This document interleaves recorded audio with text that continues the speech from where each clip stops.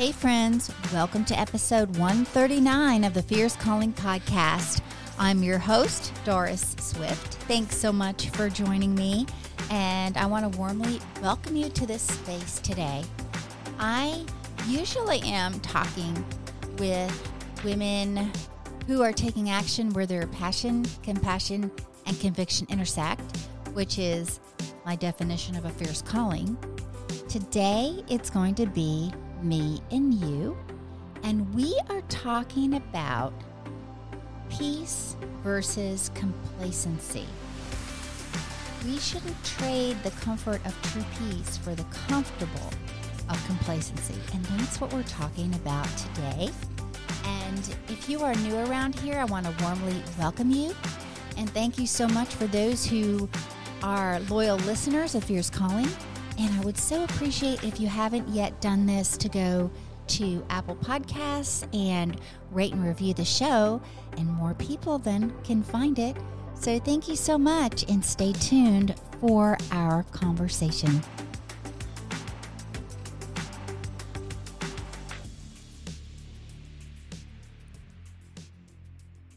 Do you want to go deeper in your faith even while you're on the go? No matter how busy the season you're in, Access More has a library of faith-based podcasts to help you grow spiritually. With podcasts from Christian thought leaders such as Christine Caine, Lisa Harper, Taryn Wells, and Bob Goff. You can hear podcasts on religion, culture, family, entertainment, and so much more. Access More gives you a safe space to find inspiring conversations about faith. Start listening today at accessmore.com or the Access More app.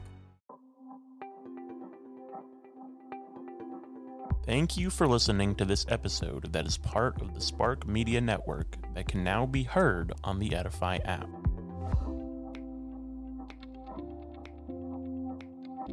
Hey friends, today we're going to talk about peace and complacency. This actually is from a blog post that I wrote several years ago, and I was asking the question in this blog post, have you ever thought about it? The difference between peace and complacency. Because we all want peace, but it got me thinking about how easily complacency can disguise itself as peace. There's something I used to pray about continually, something very important, and I don't worry about it and I feel at peace about it, but then it struck me. Although I've surrendered it to God, I've also stopped praying about it. And perhaps rather than having a true peace, I've become complacent, satisfied with things as they are and not as they could be. And how many times have we heard someone say, I'm good? And how many times have we said it too? And we've all heard the phrase, it's all good, right? We've said it ourselves. So is it? Or have we accepted things as they are? And that's it. Good is good. God is good. I'm not dissing good at all. And as long as it doesn't mean we're settling, I'm good with that. But sometimes we settle. I'm good as long as we haven't quit doing what we've been called to do, that we've not quit praying for that thing or that person or that people, that we've just plain given up. Retired from the vibrant life we've been created for, to settle for just existing. So here's the definition of complacency, straight from Merriam-Webster. Complacency, a feeling of being satisfied with how things are and not wanting to try to make them better. A complacent feeling or condition. Now here's the definition of peace, also from Merriam-Webster. Peace, freedom from disquieting or oppressive thoughts or emotions, harmony in personal relations. So side by side, which would you choose? I know which one I would choose. And check this out. In Isaiah 32, verses 9 and 10, it says, You women who are so complacent, rise up and listen to me. You daughters who feel secure, hear what I have to say. In little more than a year, you who feel secure will tremble. The grape harvest will fail, and the harvest of fruit will not come. But now, here's this verse. Isaiah 32:17.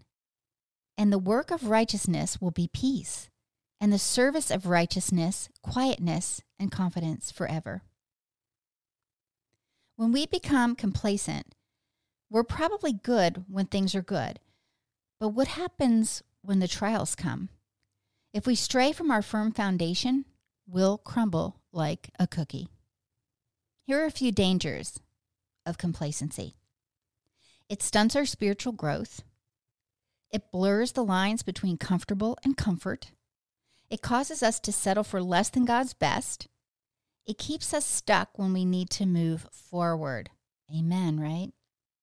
It makes us lukewarm, neither hot nor cold. And we know what God says about that in His Word. It tempts us to withdraw and to become isolated. It will distance us from God because we're going to be complacent. So we're not going to be taking action or being intentional about our relationships, even with God.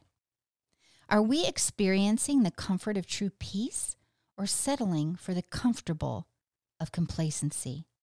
And we all love comfortable, don't we? We want to be comfortable. But God calls us to step out of our comfort zones and put our toe in the water, to step out into what He's calling us to, new adventures, and really just step out into a boldness. I love John 14:27 in the New American Standard Version. It says, "Peace I leave you, my peace I give to you. Not as the world gives, do I give to you. Do not let your heart be troubled, nor let it be fearful." Love that. And I didn't hear the words peace or freedom in the definition of complacency. Did you? Of course, Jesus has this peace that's supernatural, and you're not going to find the definition of it in Merriam-Webster. But that's why God says it's a peace that surpasses all understanding. We can have it even when it doesn't make sense. So we need to stay in prayer without ceasing, which means don't give up praying. Stay close to the sisterhood because isolation is a dangerous place. We do not want to go there. Stay alert because the enemy loves when we're distracted, right? The enemy wants to distract us, but he loves when we get distracted because then it takes our focus off what God is calling us to do and what our true purpose is. The world needs to know that true peace is found in Jesus. So what are your thoughts about that? Have you found yourself at times being complacent about something where maybe you thought it was peace or didn't realize that you had let time slip by, let a prayer go? God answers our prayers. He hears us when we pray. That's a promise. We don't have to wonder if that's true. It's true. He hears us when we pray. And we're even called to come boldly before the throne with our prayers. I want to read you this verse. Hebrews 4, verse 14. I'm going to read through 16, actually. "Seeing then what we have, a great high priest who has passed through the heavens, Jesus, the Son of God, let us hold fast our confession. For we do not have a high priest who cannot sympathize with our weaknesses, but was in all points tempted as we are, yet without sin.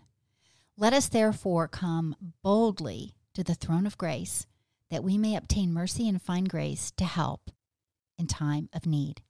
That's the New King James Version, which I love because it uses the word boldly. Some other versions use the word confidence. Go with confidence before the throne of grace. And yeah, friend, we can do that.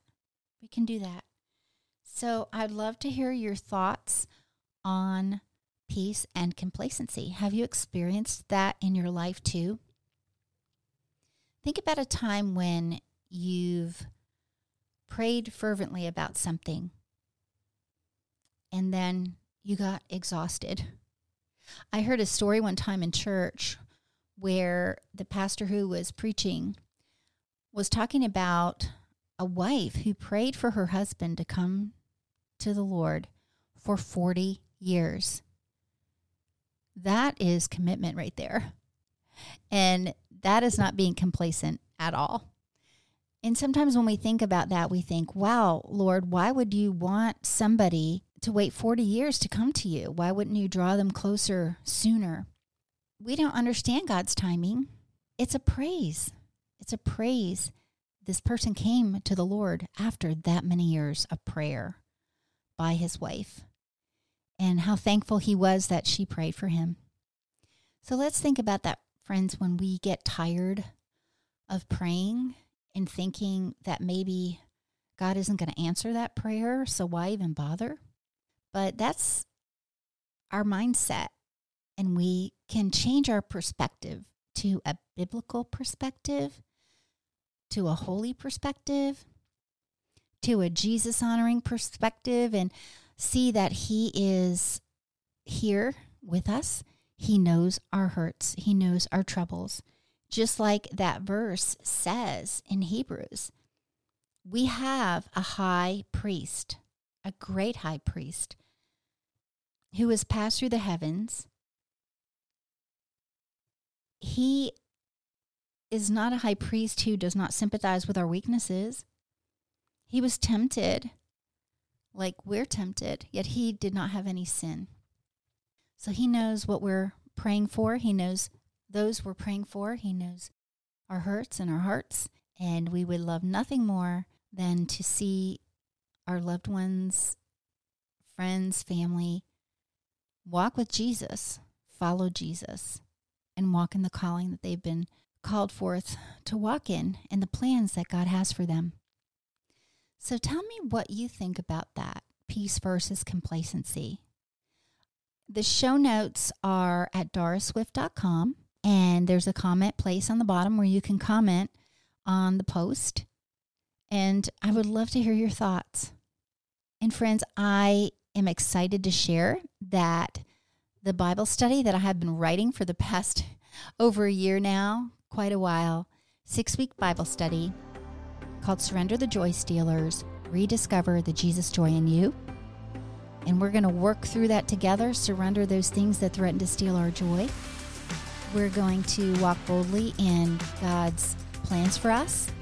We're going to live on mission, and we're going to be disciples, and we're going to make disciples. And the Bible study comes out this spring, so stay tuned, and I'll have more information about that. And I would love to come to your church and talk about it. So check out my speaker page at doraswift.com or on womenspeakers.com, and you can reach out to me, and I would love to chat about speaking at your next women's event and talking about that, about surrendering our joy stealers and rediscovering the joy that Jesus gave us. So friend, I hope you'll join me next time when I talk with another woman who's taking action where her passion, compassion, and conviction intersect. Until then, friend, have a blessed week, and I'll talk to you soon.